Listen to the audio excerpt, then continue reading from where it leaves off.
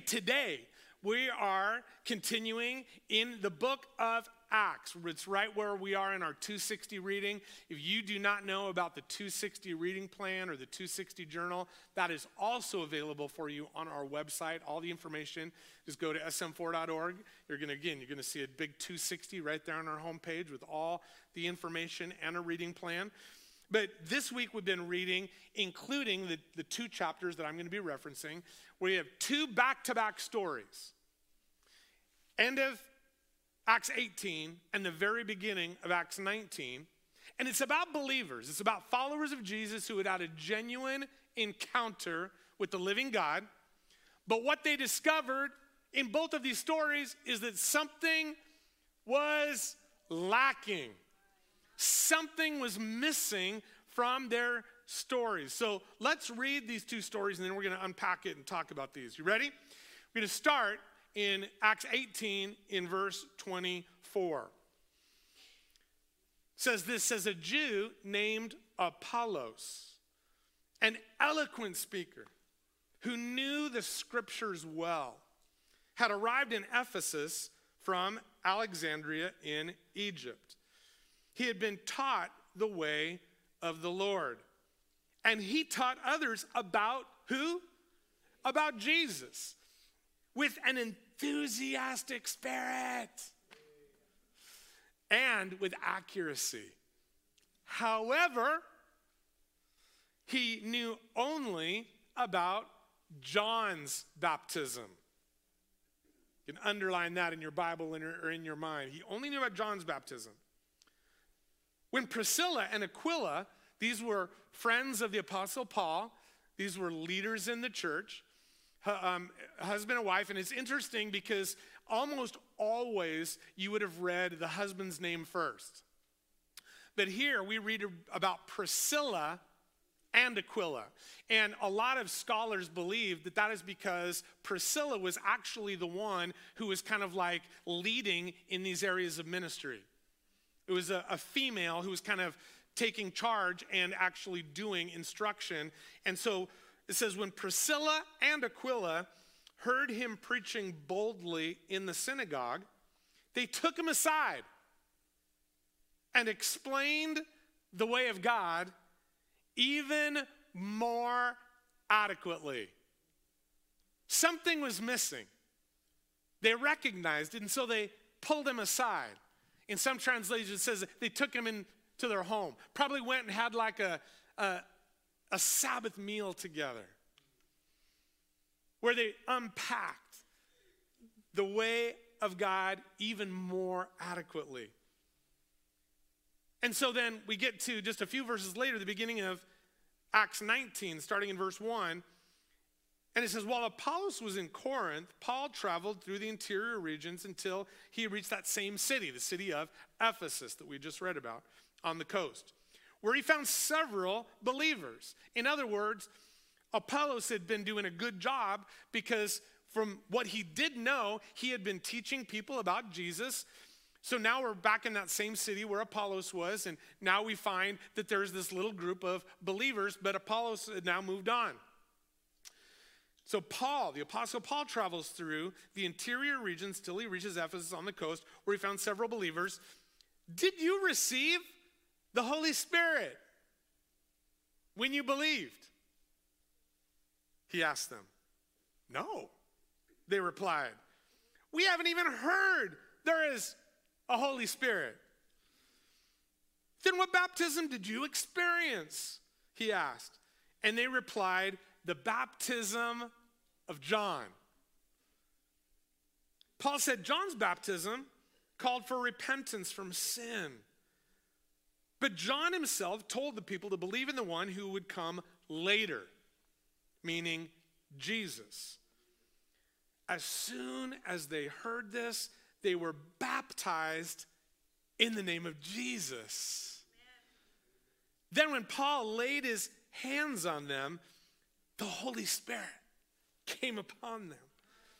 And they spoke in other tongues and prophesied. In both of these back-to-back stories, we find these believers had experienced John's baptism, one of repentance, like where they knew there was a conviction that came. They knew they were out of alignment with the living God. And so they repented of their sin and they turned to God, but they did not have the complete picture. They had no idea that one was coming who would baptize them as well, and his name was Jesus. They had no idea about Jesus' baptism, only John's baptism. But Jesus' baptism is a baptism of the Holy Spirit. But then others brought this instruction to them. So first we find Apollos, this leader in the body of Christ. You find his name several places through the New Testament. This was a leader in the early church. Good man, an effective teacher.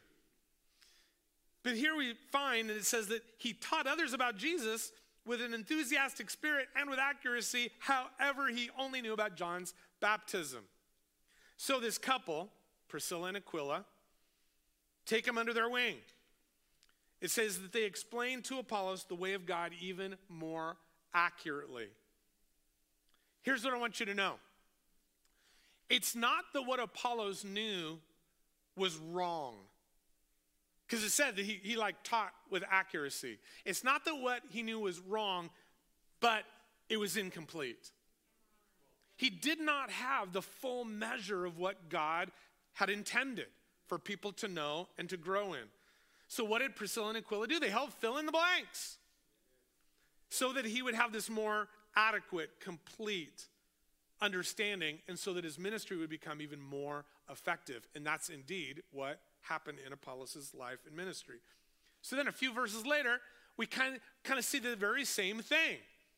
Because it was probably Apollos who was the one discipling these early believers in the city of Ephesus. They also only knew about the baptism of John, that baptism of repentance. So that's what they had done. So Paul goes to Ephesus, meets up with them, realizes that something is missing. He had that same spiritual intuition or insight that Priscilla and Aquila had had. Man, I hear these people talking, but man, they never bring something up, and it's super important. So he asked them, what baptism did you see? Oh, the baptism of John. Their faith was real, but it was incomplete. They knew nothing about the Holy Spirit, the baptism that Jesus came to bring. But here's what I love, both about Apollos and then these believers in Ephesus. They were hungry. They were ready. Sometimes when somebody brings some instruction to us and says, hey, you don't have the whole picture here, what do, man? We become defensive. We're like, nope. I like what I got. I'm staying right here. I don't need no more. But this is not the story of Apollos, and this is not the story of this early formation of a church. It says that there was like a dozen guys meeting together. It's kind of like a little 260 reading group, right? Meeting over at Panera, and in drops the Apostle Paul and says, hey, you guys, you're missing something here. But rather than say, no way, man, we've been discipled by Pastor Mike and Pastor Gary. We know, man, we've been hanging out with Apollos. But rather than do that, they say, we want this. They were hungry. Are you hungry? Do you want more? Are you ready for God to show us anything that may be lacking or incomplete in our faith? Do we want what Priscilla and Aquila did, like to help Apollos along, to even know about their faith more adequately, more completely? God, we pray right now that, Father, by your very Spirit and by your word, God, would you lead us into a faith that is more complete, that is more accurate, filled up to the full measure of all that you have for us as your people. So what's the difference between the baptism of John and the baptism of Jesus? Well, guess who's going to tell us the difference? John the Baptist himself. Because listen to the words that he spoke. It was captured by Matthew in Matthew 3:11. This is John the Baptist's own words. And he says, I baptize with what? Water. Any of you who have ever been baptized in water, man, it's this reflection of what we see in the New Testament, this pattern of repentance, like acknowledging where I have been wrong, where my life is out of alignment with God. I need to repent. I need to accept, like, man, this is where I've messed up. And then it's not just acknowledging that I've been doing wrong, but that even in the word repentance, it has to do with a change of heart and a change of direction that says, God, not only do I acknowledge where I've been wrong, but I want to move in a new direction. I want to follow you. Even Jesus was baptized by John. So when we go to the waters of baptism, it is in a reflection that this is what has been going on in my story. I have repented, I have turned, I am starting a new life in Jesus. It's awesome. I baptize with water. Those who repent of their sin and turn to God. But someone is coming soon who is greater than I am, so much greater that I am not worthy even to be his slave and to carry his sandals. He will baptize you. He says, I baptize with water, but he will baptize you with the Holy Spirit and with fire. Isn't that awesome? So, what's the difference between John's baptism and Jesus' baptism? John's baptism was one that was looking forward to what Jesus would do, to the work that he would complete, right? But Jesus' baptism is looking back on what he had completed. Having gone to the cross, having risen from the dead, and then had promised the coming of the Holy Spirit.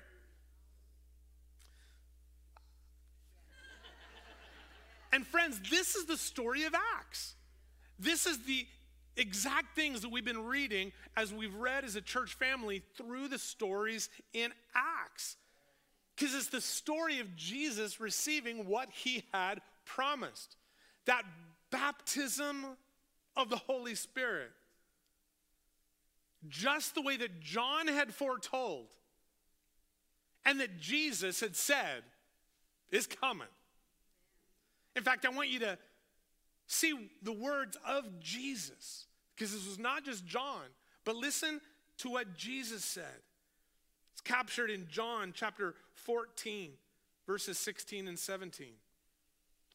Jesus said this, and I will ask the Father, and he will give you another advocate. Just pause there in your thinking for a moment. Another advocate, meaning that Jesus had been their advocate. Now, I'm going to ask the Father to send you another advocate who will never leave you. Because remember, Jesus has been telling you guys, I'm going back to heaven. My time on earth is drawing nigh. It's closing. Like these days are coming to a close where I am physically here walking alongside of you. But I'm going to ask the Father, and he's going to give you another advocate who will never leave you. He is the Holy Spirit who leads into all truth. The world can't receive him because it isn't looking for him and doesn't recognize him. But you know him because he lives with you now and later will be in you. And I love what Jesus, there's so much there. I mean, we could take the whole morning and just dive right into that one scripture. So much here. But he's telling his disciples, listen, this isn't going to be foreign to you because you already know him, because he has been with you. But later, he will be in you. There was a shift coming from the with to the in, where this baptism of the Holy Spirit, which means, the word baptize simply means to immerse. So when we are with the Holy Spirit, it's like we got the Holy Spirit around us. We've got the Holy Spirit doing things we can recognize. We can see God's work. But Jesus said, no, this baptizing work of the Holy Spirit is going to literally be one where he is now in you. Constant. He will never leave you. So when we say we have Jesus in our heart, right? That's a common phrase. You know, it's actually one that is used scripturally. You can find that in the Bible. But it's one we use as believers, think a lot, like, hey, if you ask Jesus into your heart. What we're really recognizing here is we're recognizing that it's the Spirit of Jesus. It's the Holy Spirit who literally, what Jesus is saying, will come and will dwell in us.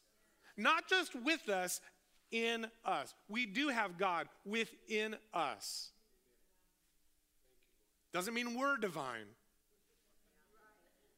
He's the only one who's divine. But there's something divine that happens when the divine one comes and will dwell in us.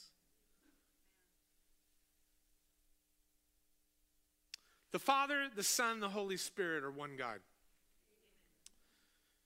Different assignments.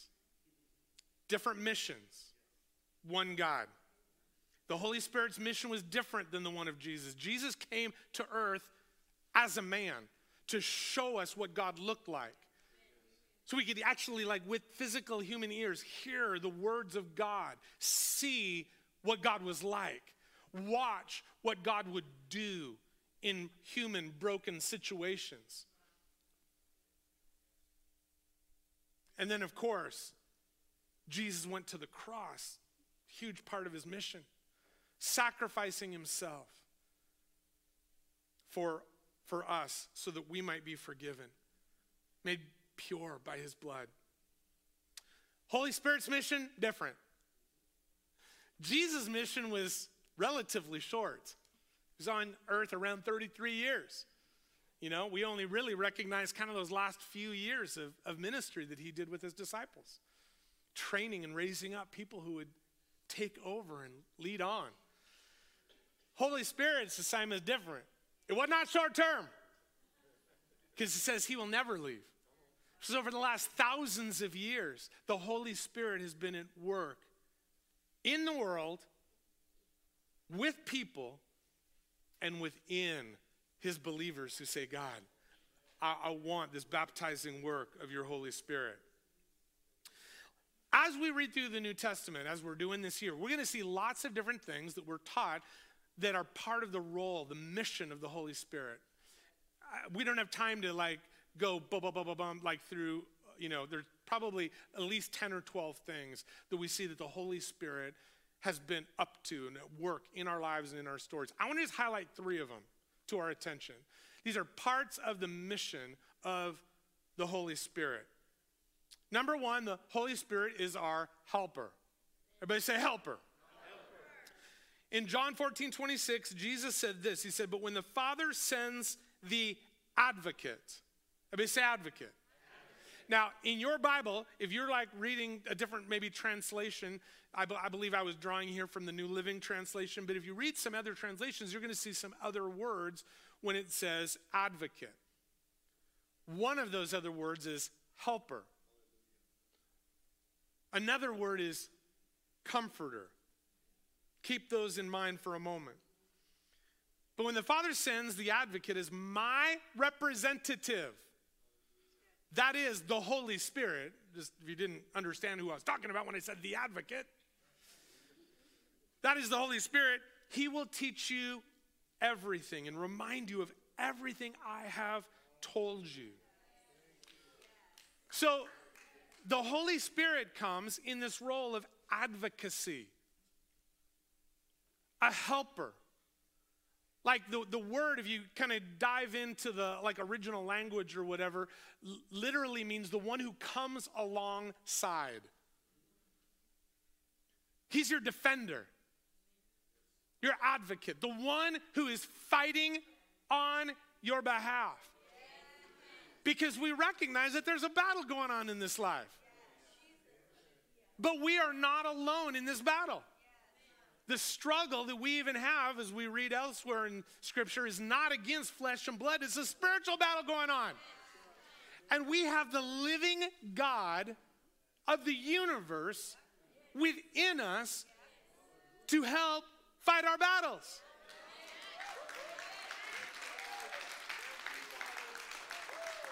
If you ever wished that you had Jesus right here with me, tell me fight my battles, Jesus saying you do. Because I've sent my Spirit as your helper, as another advocate, as my representative. Secondly, the Holy Spirit is not only our helper, but he's our guide. Stated several different places in different ways, but moving forward a couple chapters from John 14 to John 16, Jesus continuing to teach his disciples about the Holy Spirit that would be coming.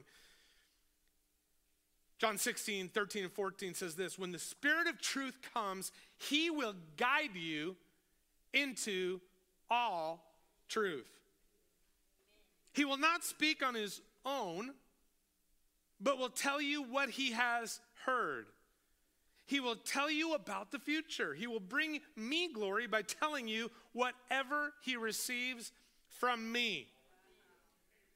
So listen, when we talk about the Trinity, the Father, Son, and Holy Spirit, we're not talking about like, hey, like if you don't like what mom told you, go to dad. Because maybe you're going to get the answer that you really wanted. Man, God the Father is so mean. He won't let me do this. I'm going to go to Jesus. Right? Jesus said that I'm his friend. He's certainly going to tell me something different, right? If I turn to the Holy Spirit, come on, you're right here in me. You know the battle. You know what, It's like, Because God, the Father, the Son, the Holy Spirit, work in absolute, perfect, and complete harmony. There is no dissonant note, that's like different. The Holy Spirit, it says, is not going to speak on his own. He's going to guide you into all truth, just the way that I have been doing with you, friends. So he looks at his disciples and says, hey, this thing that we've been doing together, it ain't going to end. The things that I have shown you, taught you, guess what? I'm going to continue doing that. I'm going to do it right through my Spirit. It's my Spirit. In fact, I love this. There's different names for the Holy Spirit as you read through the New Testament. We've talked about a few of them, right? Advocate, helper, comforter, guide. I love what Paul says. It's in the first chapter of Philippians, verse 19, where he actually calls the Holy Spirit the Spirit of Jesus. Why? Because he was the representative of the Godhead, of the Trinity, Father, Son, Holy Spirit. When we get the Holy Spirit, we have God within us. Third part of this mission, just want to reflect on for a moment with you. Not only is he our helper, not only is our guide, he is our empowerer. I want to take you back before the book of Acts. If you're doing our 260 reading, what did we do? We read the Gospel of Luke first, then straight into the book of Acts, because it's written by the same author. It was written by Luke, both of these. So we're getting the story all the way from the birth of Jesus all the way through the first followers of Jesus and how they lived out the story when Jesus returned to heaven. We're getting it all from one author's perspective. It's really cool. So we're going to go back to right before Acts, when Jesus was still with the disciples. Luke 24:49, Jesus said this. He said, "And now I will send the Holy Spirit, just as my Father promised." And again, I mean, in all these scriptures, we're seeing the Trinity, right? It's like, I'm telling you about what my Father has promised and who is going to be sent to you, the Holy Spirit. Father, Son, Holy Spirit. We see that all over, even though you'll never see the word Trinity in the Bible. It's there all over if you're just paying attention. So now I will send the Holy Spirit just as my Father promised, but stay here in the city until the Holy Spirit comes and does what? Fills you with power from heaven. The Holy Spirit is not only the one who fights for us, not only the one who's going to show us, guide us, lead us with all those words of Jesus, into our futures, but he's also the one who empowers us. Now, we first saw the fulfillment of what the Father had promised and what Jesus said, this is coming soon, right now, don't leave. The Holy Spirit's going to come in power. We first saw the fulfillment of that in the second chapter of Acts, where it says that all the believers would gather together in unity. They were in this prayer meeting, and boom, the Holy Spirit shows up in power and empowered these early followers of Jesus. They went from this very faithful group who had totally put their trust in Jesus, recognized that he is the Son of God, but they were still walking in timidity. They were walking in fear. They were kind of locked away, concerned that like those soldiers were going to come for them next. Right? That was the threat. But what happens? The Holy Spirit comes on them and empowers them. They go from this faithful, timid little group huddled together to all of a sudden now they are on the streets proclaiming to people who had gathered from all over the known world. They're telling them the good news about Jesus with boldness, and that was the day when it says that 3,000 joined the 120. Boom, the church was born. That's what we first read about it. But as we continue reading through the book of Acts, we keep seeing that this promise was fulfilled. Not just once, but there was a pattern over and over in churches and in gatherings. So we read about it in Acts chapter 4. Those same disciples who had already received the Holy Spirit, man, they were being persecuted. They get into this passionate prayer meeting saying, God, would you give us, I love what they said. They didn't say, take away those who were persecuting us. They said, give us boldness. In the face of the brokenness and the persecution, give us boldness. And you know what? It says the Holy Spirit was poured out on them. There was an earthquake. It shook where they were meeting. And then we go a few more chapters, and believers had gone out into Samaria, right? Outside of where God's people lived, the Jews lived. And there was this powerful revival going on in Samaria, and it says that the Holy Spirit was poured out on them. Then we go a couple more chapters to Acts 10. And this is where this Roman army officer named Cornelius has heard from God something about, I need to send for this guy, Peter, to explain the way of God to me. So he gathers all of his family and his friends, and they're all waiting. Peter shows up, starts talking about the good news of Jesus, and the Holy Spirit is poured out on them.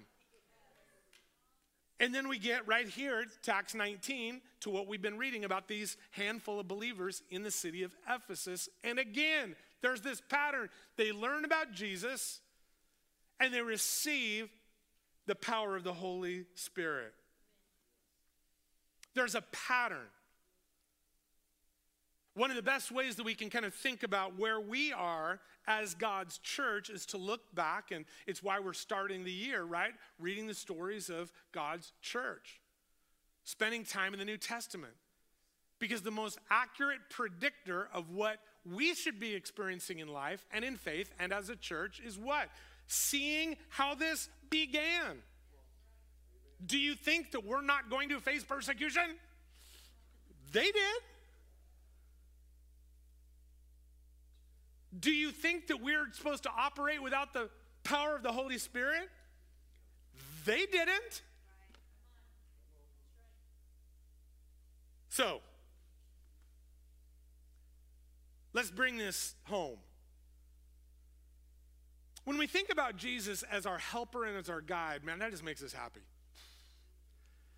Actually kind of feels nice, doesn't it? It's like, no, man, God lives within me.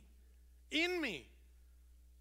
That the Spirit of Jesus is right here, man. And we just get this warm, cuddly sensation. It's like, oh, Jesus, you're right here, right? Makes me feel good. And you know what? When we read about Jesus as our helper and as our guide, we are reminded of Galatians chapter 5 and the fruit of the Spirit.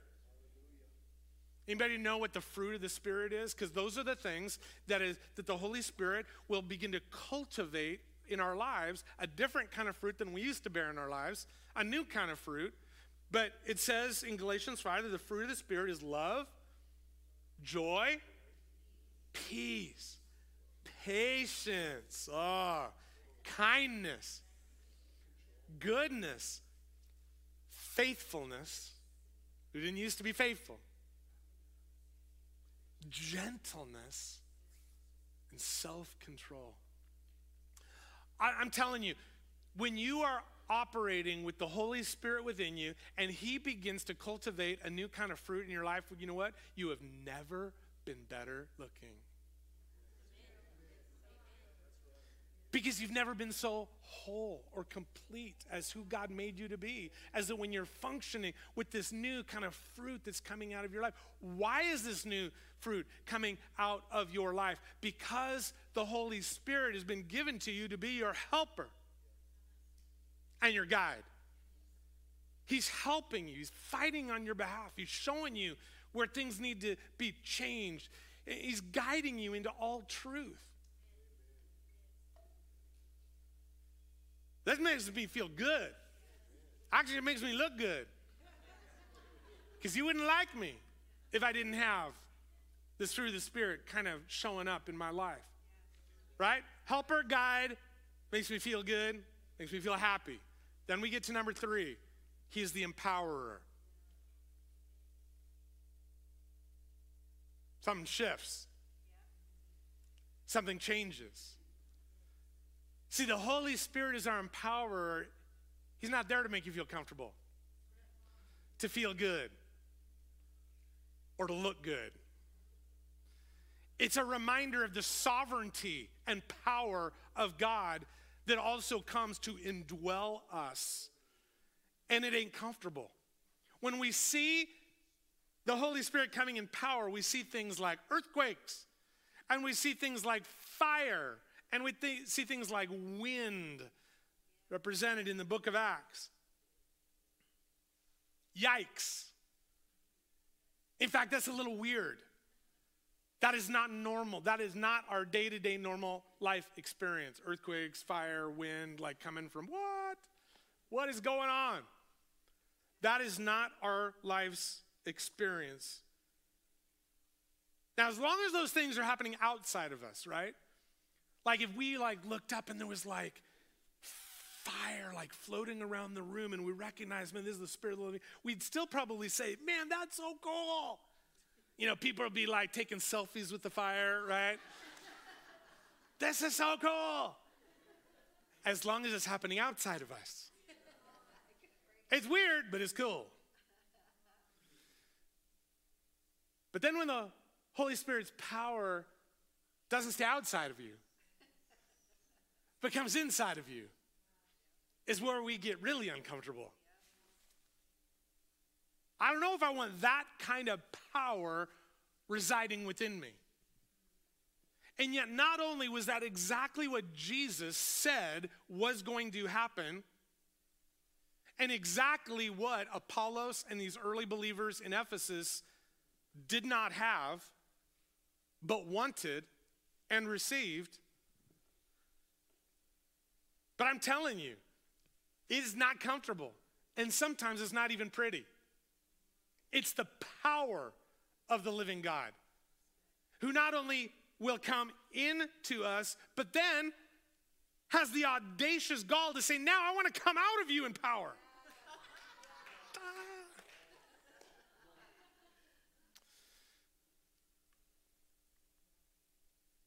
So, as we read in the first part of Acts 19, let me just refresh your memory with verse 6. It says, then when Paul laid his hands on them, the Holy Spirit came on them, and they spoke in other tongues, and they prophesied. This message is not like we're going to break down all the gifts of the Spirit. But tongues has to do with a God-empowered language that God gives and that only God really understands. And I'm telling you, when I speak in tongues, it's not to look cool, to sound pretty, because honestly, for the uninitiated ear, right? Because we read what Jesus said, the people that don't have, the people that are in the world, they don't get it. They don't understand the Holy Spirit. They can't even see the Holy Spirit at work. So for that uninitiated ear, it just sounds like childish babble. I've got this beautiful little grandson, Jesse James. Love him with all my heart. But when he talks, it's unintelligible. Now, it's really cute because he's 10 months old. I'm an all-grown-up grandpa.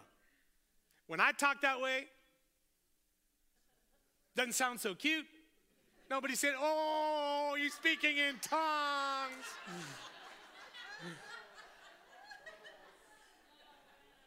But what we see in Scripture is that it is one of, not the only, but it is one of the gifts that the Holy Spirit brings.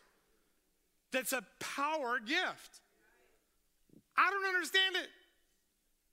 I don't have to. Because it's God's work, not my work. All I am doing is being a vessel that releases that gift. I just release what he gives. And they prophesied. What is prophecy? Prophecy is very, very simply speaking on behalf something from the Lord. Right? What did we read? The Holy Spirit would actually remind us of the things that Jesus is saying. So if someone is operating with a gift of prophecy, and frankly, I believe that there are very few people who are prophets. Like all the time, they're just like hearing something new from God. I think there are people who have really tuned themselves to listen carefully to, God, what are you speaking? I do believe that. I think there are very few prophets, but I think that everyone who is operating with the Spirit of Jesus within them can prophesy. Like, I believe that every one of you who have submitted yourself to the work of Jesus, who not only had the John's baptism, but Jesus' baptism, I believe that every single one has the ability to hear the voice of God, to hear what Jesus is saying.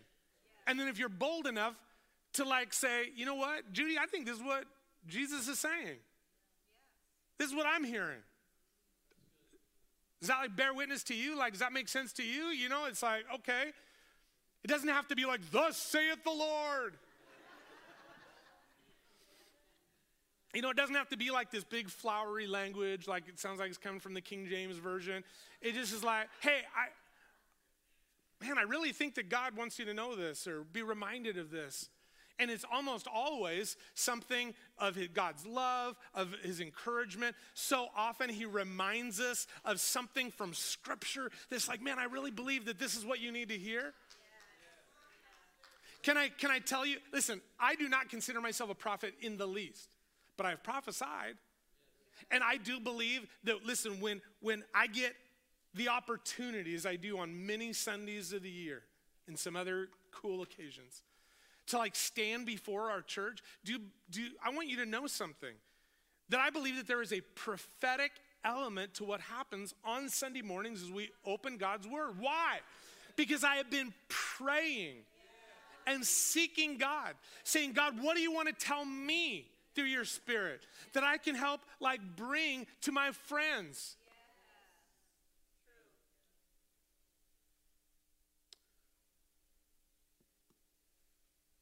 So what does the Holy Spirit do? He's our helper and our guide.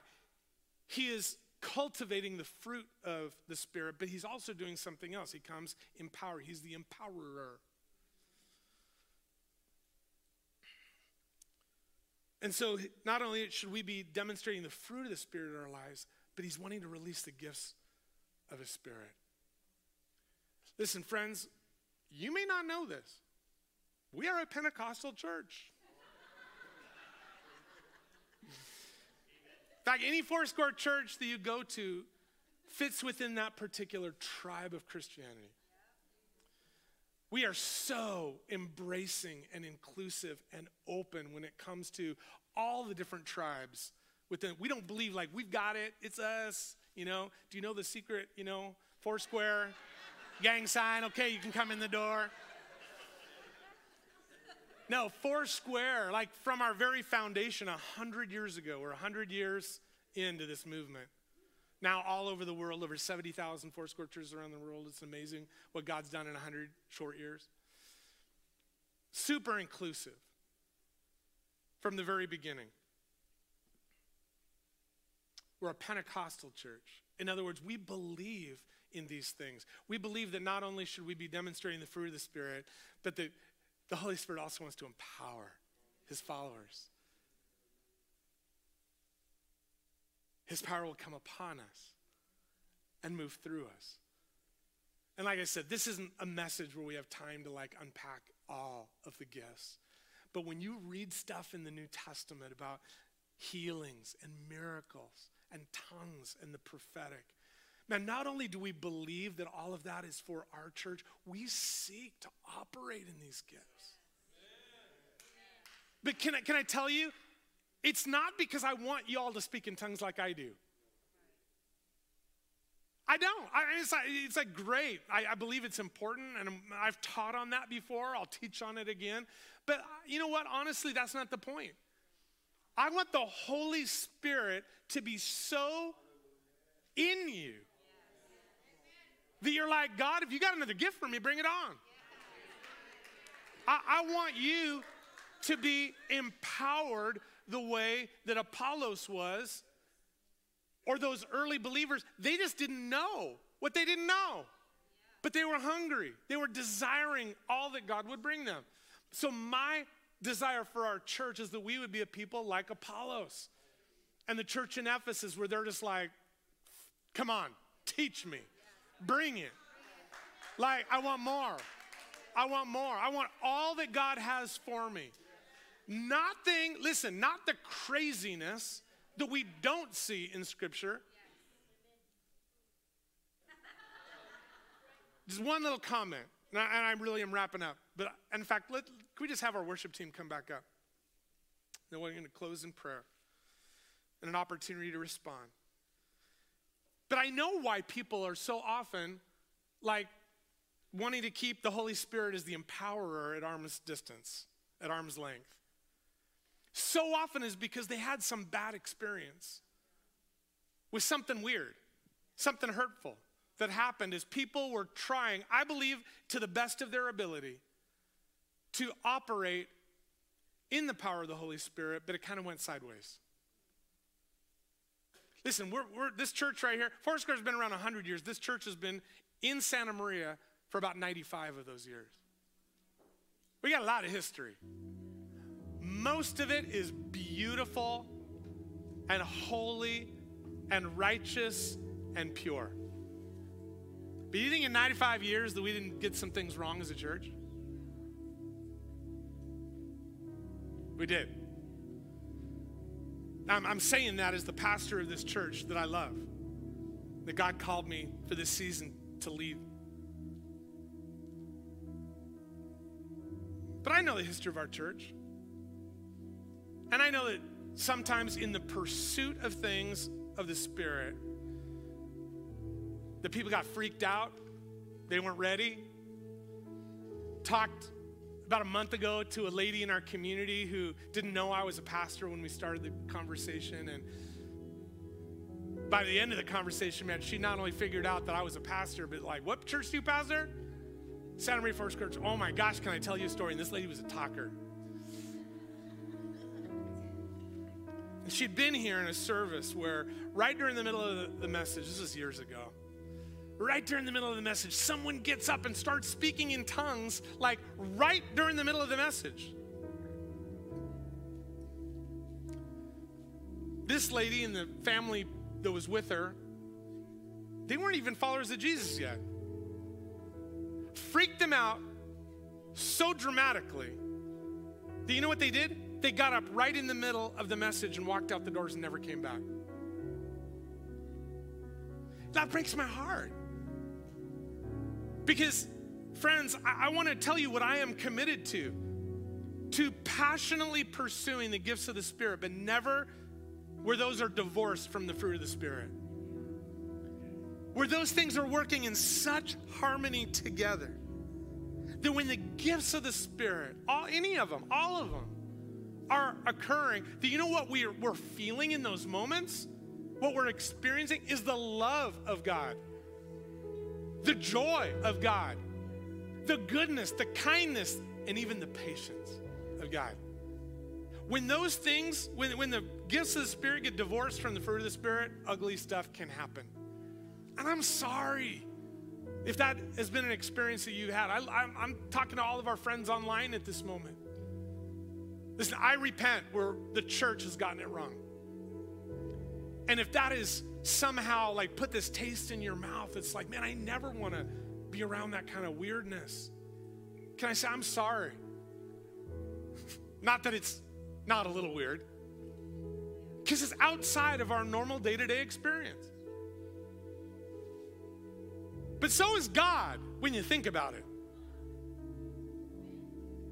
Is the living God of the universe who created the world, sustains all things, knows us inside and out, went to the cross to redeem us, to forgive us, and then has given us his Holy Spirit to empower us, help us, guide us. Is that not outside of our day-to-day experience? Yeah.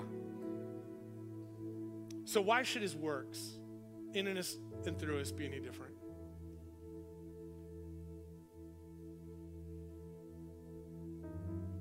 We're going to just close with an opportunity to reflect. And then we're going to sing a song, and during that song, I'm going to invite my friends to just come and who've been praying all through this week for you and for our church and for those online. And I'm just going to invite them to come and position themselves kind of around the sanctuary. And before you leave today, I do not want you to leave wondering, am I walking like Apollos and those early believers in Ephesus without the fullness of the Spirit? If you have any question about that at all, man, you don't have to. Because we want to pray just like Paul did in Acts 19. If Holy Spirit come. They're not going to do anything magical. They're not going to do anything. They're just going to do what we see in Scripture. I'm just praying, Holy Spirit, come. As helper, as guide, and as empowerer. So you could walk in the fullness of all God has for you. Would you close your eyes? And I'm going to finish with the words of Peter. It's from the 2nd chapter of Acts. Each of you must repent. Each of you must repent of your sins and turn to God. And be baptized in the name of Jesus Christ for the forgiveness of your sins. Then you will receive the gift of the Holy Spirit. This promise is for you, to your children, and to those far away. All who have been called by the name of the Lord our God.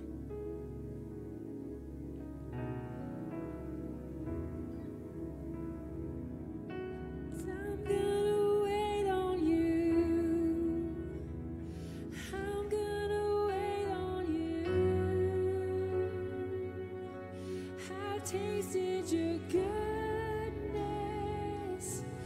I'll trust in your promise. I'm gonna wait on you. I'm gonna wait on you.